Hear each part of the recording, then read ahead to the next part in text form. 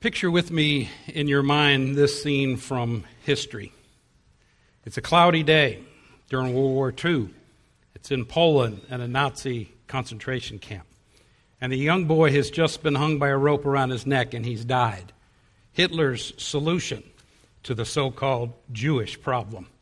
And one of the men in the crowd, silently staring at the boy's lifeless body, asks the question, if there is a God, where is he?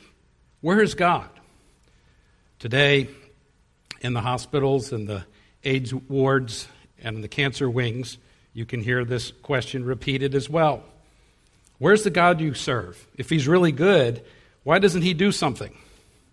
Some of you may remember a few years back the graveyard scene in the movie Steel Magnolia, where Sally Fields describes her pain as she deals with the death of her daughter.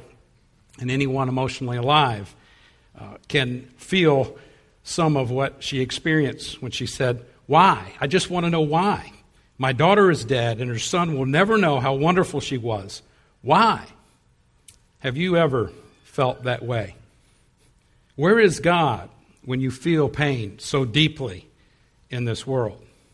The answer to this question is determined by the relationship you have with God when the pain comes and during the pain. Many people talk about a God who is not the God of the Bible, and so he offers no help in these situations. The God of the Bible, the Creator who is sovereign, Lord, King, holy, just, and good, loving what is right and hating what is evil, is the one we find in Holy Scripture. The people in Judah are asking this question too. When is God going to help? When is he going to step in? When is he going to deal with sin on earth? When will we see justice reign? And Malachi answers this question for us. Turn in your Bibles to Malachi chapter 2, verse 17, and we're just going to look at a little bit of that and the first few verses of chapter 3. Well, Malachi writes these words, the returned Jewish exiles are back in Jerusalem. The 70-year captivity is over. They have rebuilt the temple. They've rebuilt the walls and a number of the houses. Yet again, they have forsaken God and his word. And so God raises up Malachi to speak to them because his Messiah is coming and this people need to remain in the land for the covenant promises to be fulfilled. So Malachi challenges them to return to covenant faithfulness as an enforcer of the covenant. And his ministry is a success. This book has 11 debates between the people of Judah and God. We've looked at the first 6 over the last couple of years. We've looked at about denying God's love in chapter 1, about honoring and glorifying God, about defilement of God's name and his worship regulations, about covenant unfaithfulness, about unanswered prayer, about trying God's patience with accusations, about divine justice is what we're going to look at today. And then coming up is about repentance, about worship, giving, and robbery, about arrogant and unsubmissive charges against God, and then finally about serving God. So this is debate number 7, about divine justice. Where is the God of justice? In debate 6, God reminded them that he's not pleased with their false accusations against him. They were denying his righteousness and his holiness. They were denying that God was dealing just in the affairs of men. They were denying God's power, his sovereignty, and his knowledge. And they're still falsely accusing God in debate number 7. Malachi, through the aid of the Holy Spirit, knows what they're thinking. And he's saying and putting these thoughts into words and then giving God's remedy for this bad thought life. Most of you realize that we're living in a world that's cursed because of the fall into sin brought on by Adam and Eve's rebellion in the garden. And thus, bad things do and will happen to us. When these things happen, we are tempted to blame God when our forefathers are at fault, as well as we. Adam and those connected to him are fully responsible for the curse placed on the earth and on the animals and on humans. God is actually the solution to our problem, and we are the guilty ones. We need to realize that blaming and distancing ourselves from God makes the problem worse instead of the problem being better. In answer to their question, where's the God of justice? Malachi predicts the divine Messiah and his messenger are coming to Judah to bring justice. Please stand with me as we read Malachi 2:17 and 3:1 through 2. You have wearied the Lord with your words, but you say, how have we wearied him?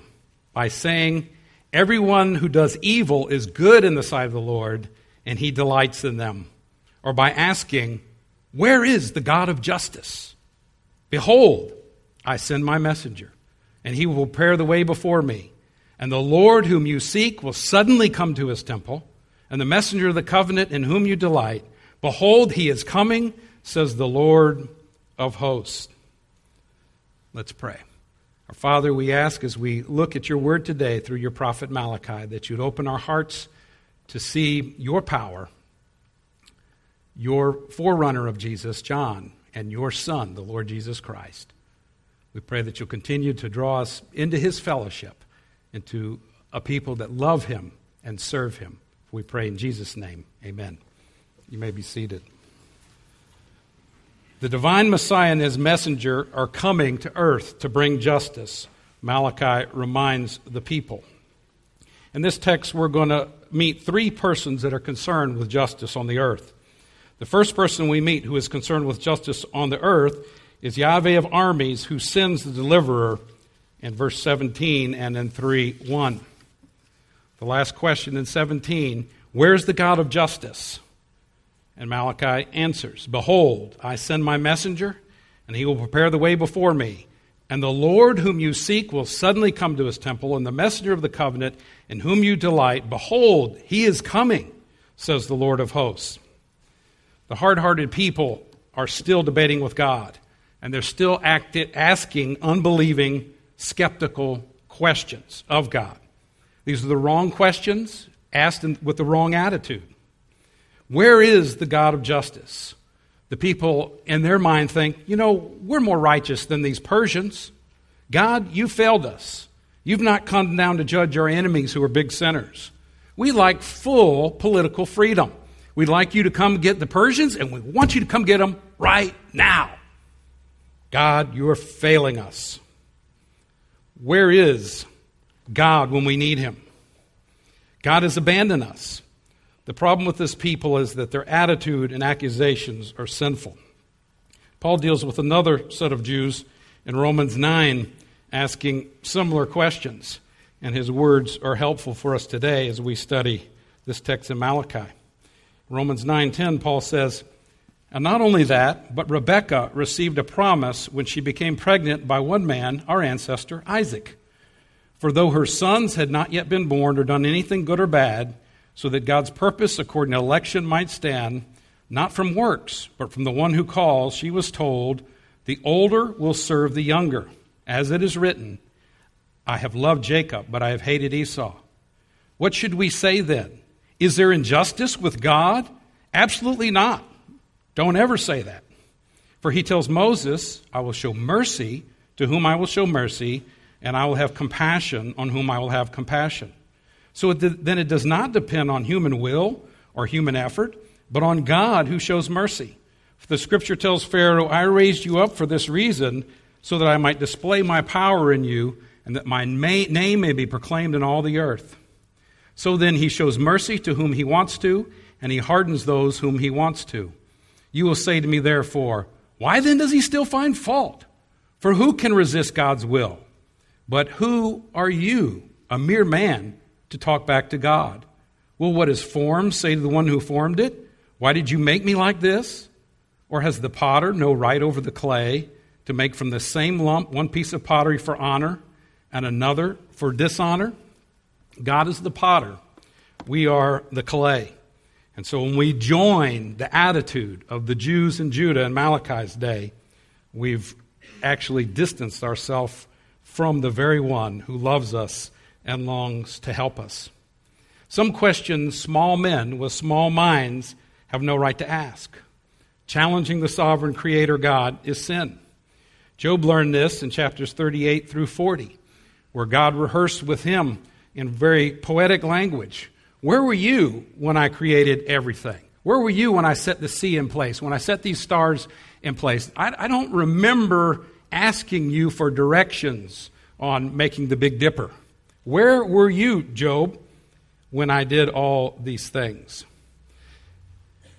How much have you or I helped to sustain the universe each day? Who told you or me that the world revolved around us? Whoever told us that, they lied to us. You and I are not the center of the universe. And you're not powerful enough to discover or smart enough to explain all the ways and all the plans of our magnificent God.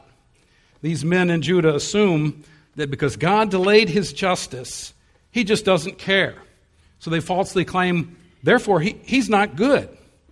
They didn't realize that he was giving them and their children time to repent. He is loving as well as just. He is merciful as well as just. The standard of justice is God and his character. Fallen human opinions or assumptions and conjectures are not the standard of what is truly just in this universe. Of course God is just. He is the definition of justice. You have to be humble enough to accept this truth, though. Depraved human views of fairness are not the standard by which God is to be evaluated. The Word of God is the standard by which you and I will be evaluated by the God who created all. We are the creatures. He is the Creator. You and I are fallen. He is holy. You and I are not wise, and He is all wise. Our reason is fallen, cannot be trusted unaided without the Holy Spirit and the written Word of God. So where is God when we need Him? He's available to the repentant. He's one prayer away. Where is the God of justice? My enemies are prospering. Where is this God of justice? The answer is in chapters 3, 1 through 5. Malachi says to these Jews around 430 BC that the Messiah is coming. You want to see the God of justice? Okay, I'm sending him. When Jesus comes, you will see face to face the God of justice. The Messiah, Yeshua, is Yahweh, and he also has the title of Emmanuel, God with us. To this new covenant people, the church, the answer to where is God and where is his coming is told by Peter in 2 Peter 3. He says, the Lord does not delay his promise, as some understand delay, but is patient with you, not desiring any to perish, but to come to repentance. But the day of the Lord will come, like a thief. And on that day the heavens will pass away with a loud noise, the elements will burn and be dissolved, and the earth and works on it will be laid bare by fire. Since all these things are to be destroyed in this way, it's clear what sort of people you are to be in all holy conduct and godliness. God is coming, but you're not going to like his coming if you're not rightly related to him. Amos 5:18 told the Jews this same thing. Woe to you who desire the day of the Lord. Why would you have the day of the Lord? Amos asked. It's a day of darkness for you and not of light. It's a day when God will expose your sin and your hypocrisy. And even the forerunner, John the Baptist, is going to expose sin. He's coming, and he will be followed by a severe judgment on the nation. So the question, where is the God of justice, is answered none other than Yahweh of armies, God the Father in this verse. This is the first person we meet in our text. What does a rebel normally do when their sin is exposed? Usually, if you're sharing your faith, you may see them start to bristle, and then question's going to come up. Well, what about the tribes who have never heard? What about those over there? How can God be just? God doesn't meet my standard of fairness. Why should I repent? Why should I surrender to him? Judgment day is coming when the wicked will be in silence and see the justice of God. But on that day, it will be too late to repent. No sane person today wants full justice. Full justice means you will have to pay for your sin forever and ever in the lake of fire. You need to beg for mercy and grace. You need forgiveness and love. How did this people treat the God of justice? The very descendants of these Jews Malachi is speaking to cried out for the Romans to crucify him, and they mocked God on the cross. That's how they treated the God of justice. When Malachi's people asked God to come quickly and judge the wicked, they forgot one very important thing. They were wicked too. And so if he gets them, he gets me. It's not a good deal, but that's what they were asking for, to come quickly and judge the wicked. God was patient with them. He did not come until 70 A.D. to judge the Jews, 500 years after Malachi's warning. That's pretty sufficient evidence of patience. And he didn't judge the Persians on the day that they cried out for him to do so. He judged the Jews on 70 A.D. and that coming day for the Jews of Malachi's day. These people crying out for justice had their own descendants die in the siege and destruction of the city. God did allow the Greeks to bring justice to the Persian, and he allowed the Romans to bring justice to the Greeks and the barbarians to bring justice to the Romans. But these people should have been calling out for mercy for themselves and for their children and their children's children, not asking God to judge the wicked, because they asked him to put themselves in his crosshairs. They were wicked. And so if God judges the wicked, they will get it too. God's patience has a limit. And so that's why the Bible reminds us from Genesis to Revelation that we need to repent while there's still time. Asaph in Psalm 73 really struggled with seeing the prosperity of all these wicked around him and then the servants of God having things so difficult. So he goes to the place where the Word of God was, the temple. And then he realized that it was foolish for him to be envious of the wicked because they die quickly and they go to the lake of fire. He should not envy them when they had such a few easy years on earth. God's patient mercy that they received on earth is all they get for all eternity. They will get justice one day. It's only by faith and repentance that we embrace the Messiah, Jesus. And we get united with him in a covenant relationship. We learn that God transferred our sin to Jesus and his wrath fell on him in our place. And at the cross, the mercy and justice of God meet and are perfectly met and fulfill God's nature in its fullness in redeeming us as a people. When we are declared righteous after we place faith in Jesus, his righteous acts are credited to our account. So then we are no longer part of the wicked that fear his coming day of wrath. But our new hearts and new loves include a concern for those that are under God's wrath. And so once we come to him, we're still not like these folks in Judah, saying, God, get the wicked. No, we have compassion on them. So instead of pleading with God to judge them, we plead with God to save them.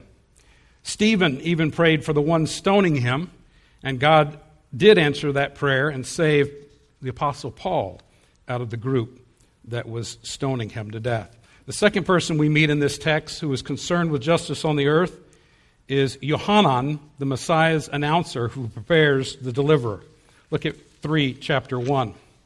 Behold, I send my messenger, and he will prepare the way before me.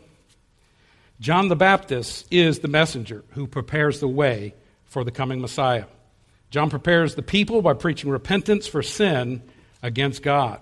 And there's no guesswork who this first messenger is. All four of the Gospels tell us plainly. Mark says this, as Mark quotes Malachi along with a parallel verse in Isaiah 40, he tells us that it's Yeshua's cousin, Yohanan, John the Baptizer. Listen to Mark 1:2. As it is written in the prophets, behold, I send my messenger before your face, who will prepare your way before you. The voice of one crying in the wilderness, prepare the way of the Lord, make his path straight. John came baptizing in the wilderness and preaching a baptism of repentance for the remission of sin. Mark identifies the first messenger as John the Baptist, the forerunner of the Messiah, the last Old Covenant prophet, as do the three other gospel writers. In Luke, we see in Luke 1:67, John's father, Zechariah, is filled with the Holy Spirit, and he prophesies, and you, child, will be called the prophet of the Most High, for you will go before the Lord to prepare his ways, to give knowledge of salvation to his people and the forgiveness of their sins. In chapter 3 of Luke, it says in verse 2, during the high priest of Annas and Caiaphas, the word of God came to John, the son of Zechariah, in the wilderness. And he went into all the regions around Jordan, proclaiming a baptism of repentance for the forgiveness of sins. and is written in the book of the words of Isaiah the prophet, the voice of one crying in the wilderness, prepare the way of the Lord, make his path straight. Every valley shall be filled, and every mountain hill shall be made low, and the crooked shall become straight, and the rough places shall become level ways, and all flesh shall see the salvation of God. Even Jesus himself in Luke 7 asked, what then did you go out in the wilderness to see? A prophet? Yes. And I tell you, far more than a prophet. This is the one it is written about. Look, I am sending my messenger ahead of you. He will prepare your way before you. I tell you, those born among women, no one is greater than John, but the least in the kingdom of God is greater than he. Matthew 3, which I read a small section of earlier, the whole chapter is all about John the Baptist and shows him to be the forerunner of the Messiah. John the Apostle writes in chapter 1 of his gospel, the Word became flesh and took up residence among us. We observed his glory, the glory as the one and only Son from the Father, full of grace and truth. John the Baptizer testified concerning him and exclaimed, this was the one of whom I said, the one coming after me has surpassed me because he existed before me. This is John the Baptist's testimony when the Jews came and sent priests and Levites to him. Who are you, John? He didn't refuse to answer, but he declared, I am not the Messiah. Who are you? Then they asked, what can you tell us about yourself? He said, I am the voice of one crying out in the wilderness, make straight the way of the Lord, just as Isaiah the prophet said. And so the wonderful commentary on the Old Testament, the New Testament, makes it clear that John the Baptizer is the messenger sent by Yahweh to prepare the way for the Messiah by preaching repentance. The first messenger's task is to bear a message and to prepare the way and the hearts of the people for this coming Messiah. How did he do that? By exposing their sin, by preaching the law, so they would know how desperately they needed a Savior, how desperately they needed a deliverer. Then he told them to repent and trust in the deliverer that was about to be revealed. They would need to totally surrender to him. He would totally rearrange their lives. John sought to remove all trust in self-righteousness, all proud dependence on one's own goodness, all unbelief and doubt, all self-will and self-trust. The truth is, Yahweh created the heavens and the earth. God is one in being and three in persons. And he's totally righteous, and he's completely different from us. He's revealed his will for mankind in the Bible, especially his moral law, which he requires perfect obedience to. God does not grade on the curve. He only accepts the grade of 100. Grace teaches us, though, that heaven is a place of peace and rest for those who have died, and it's not earned or deserved by anyone. Because man is a sinner, a lawbreaker, and has earned punishment in the lake of fire by his rebellion against God.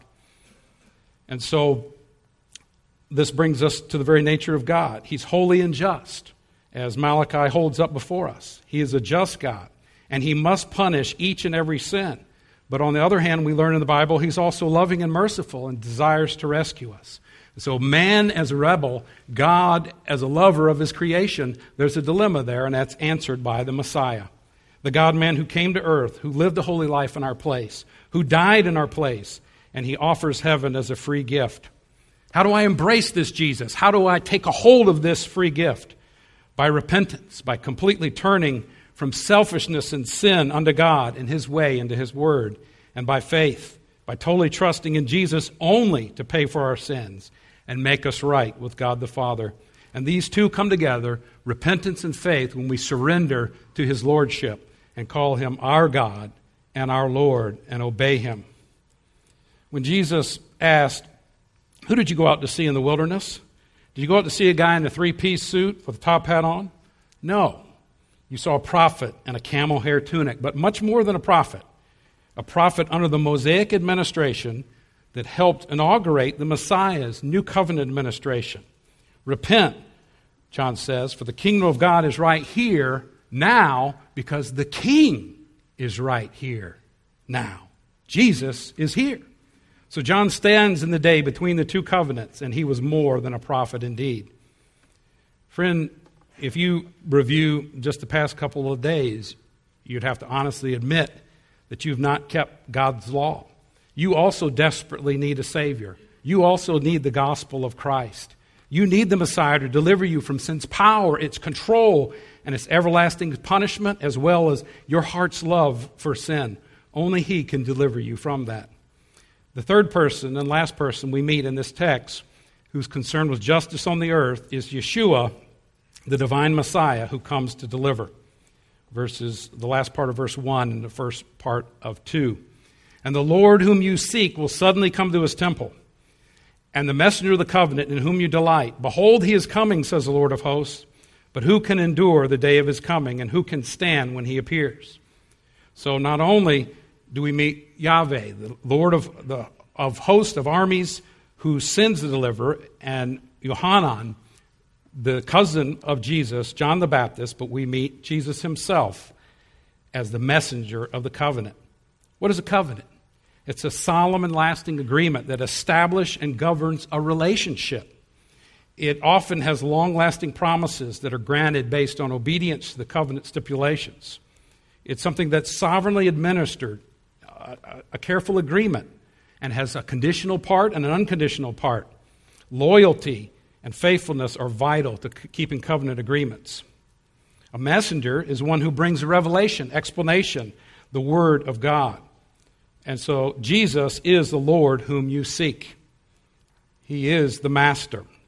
He is the divine person. This person is fully divine and bears all the names of God. But the first group in Malachi, in this context, is only seeking out a messenger for prosperity and political salvation. And so to them, Malachi is speaking sarcastically. Where's the God of justice? This one you are supposedly seeking for all the wrong reasons is coming anyway. But there's a second group he's addressing as you read into chapter 3. He calls them His precious stones. The second group, the remnant, is really seeking God and really seeking His Messiah. For these, the promise will be fulfilled, and they will delight in His coming.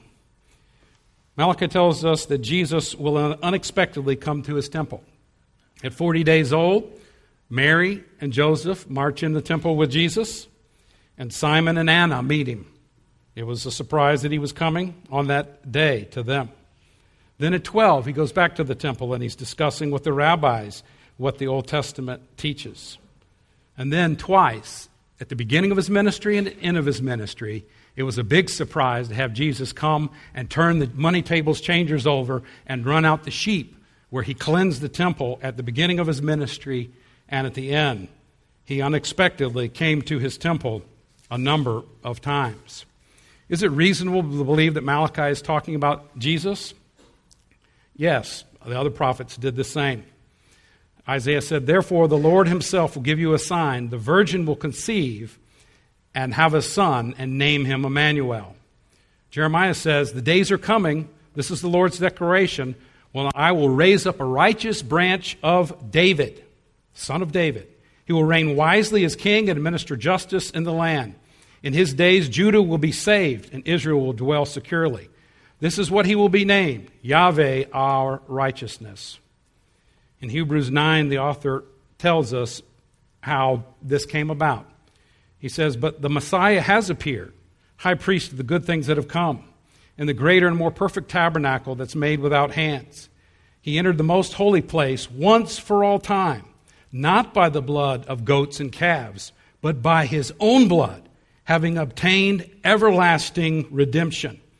For if the blood of goats and bulls and the ashes of a young cow sprinkled on those who were defiled set them apart for purification of the flesh, how much more will the blood of the Messiah, who through the eternal Spirit offered Himself without blemish to God, cleanse our conscience from dead works to serve the living God? Therefore the Messiah is the mediator of a new covenant, so those who are called might receive the promise of everlasting inheritance, because the death has taken place for redemption and the transgressions committed under the first covenant."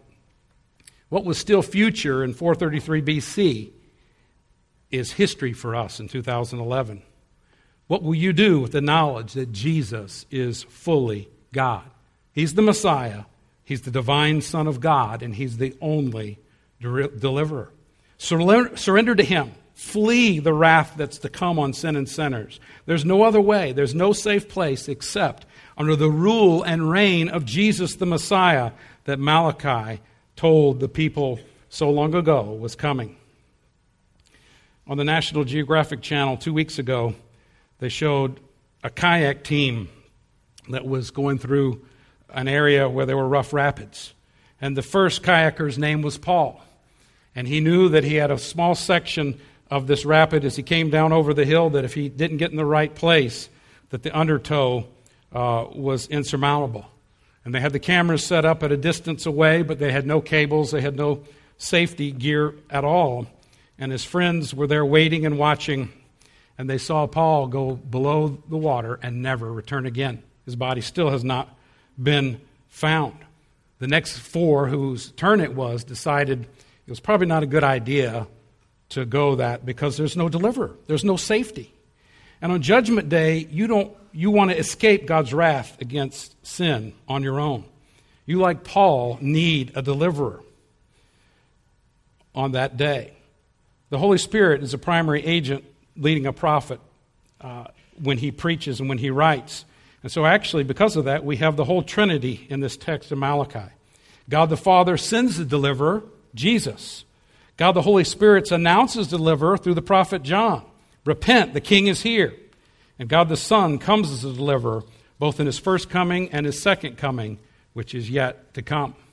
His first coming paid for his people's sin, bought a people to glorify the Father in spirit and in truth. Love and justice meet at the cross in front of a skull-like hill in Golgotha at the base of Mount Moriah along the Damascus Road in Jerusalem. Right now, there's an Arab bus station that sits on the very spot where Jesus paid for sin and sinners. His second coming will also be concerned with justice and deliverance, but also with wrath and judgment. Where is the God of justice? Right now, he is only a prayer away. One day, though, it will be too late to repent. This is the day to make that prayer. Walk by faith, Christian friend, not by sight. Trust the triune God who alone delivers from the penalty and power and love of sin. Rather than blame the Father, the Son, and the Holy Spirit for the consequences of man's rebellion on the universe, surrender to him. Come to him in faith. Come to God on his terms of faith and repentance, and he will be with you in the midst of the storms and the difficulties of life and will fulfill his promise, I will never, ever, ever forsake you or leave you. Friend, fix your gaze upon Yeshua, Jesus, the author and finisher of your faith. Love him, trust him, worship him, serve him, glorify him by carrying his gospel to the nations in obedience to his command. Let's pray. Our Father, we thank you for even through the prophets of old telling us about your wonderful Son. Oh, how glorious is the Lord Jesus Christ, our King, our Redeemer, who bought us with his own blood. May we serve him, may we love him, may we tell others to flee from the wrath to come, and may we have a burden for them to see them not get justice, but to get mercy and grace. Continue to work in our hearts as we pray. In Jesus' name, amen. As we go into the invitation time, as God deals with you, you talk with him. If you need to repent and believe, today's a perfect time to do that, because this is not the day of judgment. Then it'll be too late. And if you're willing to commit your life to share diligently with those around you, you can pray right where you are and renew your commitment and trust.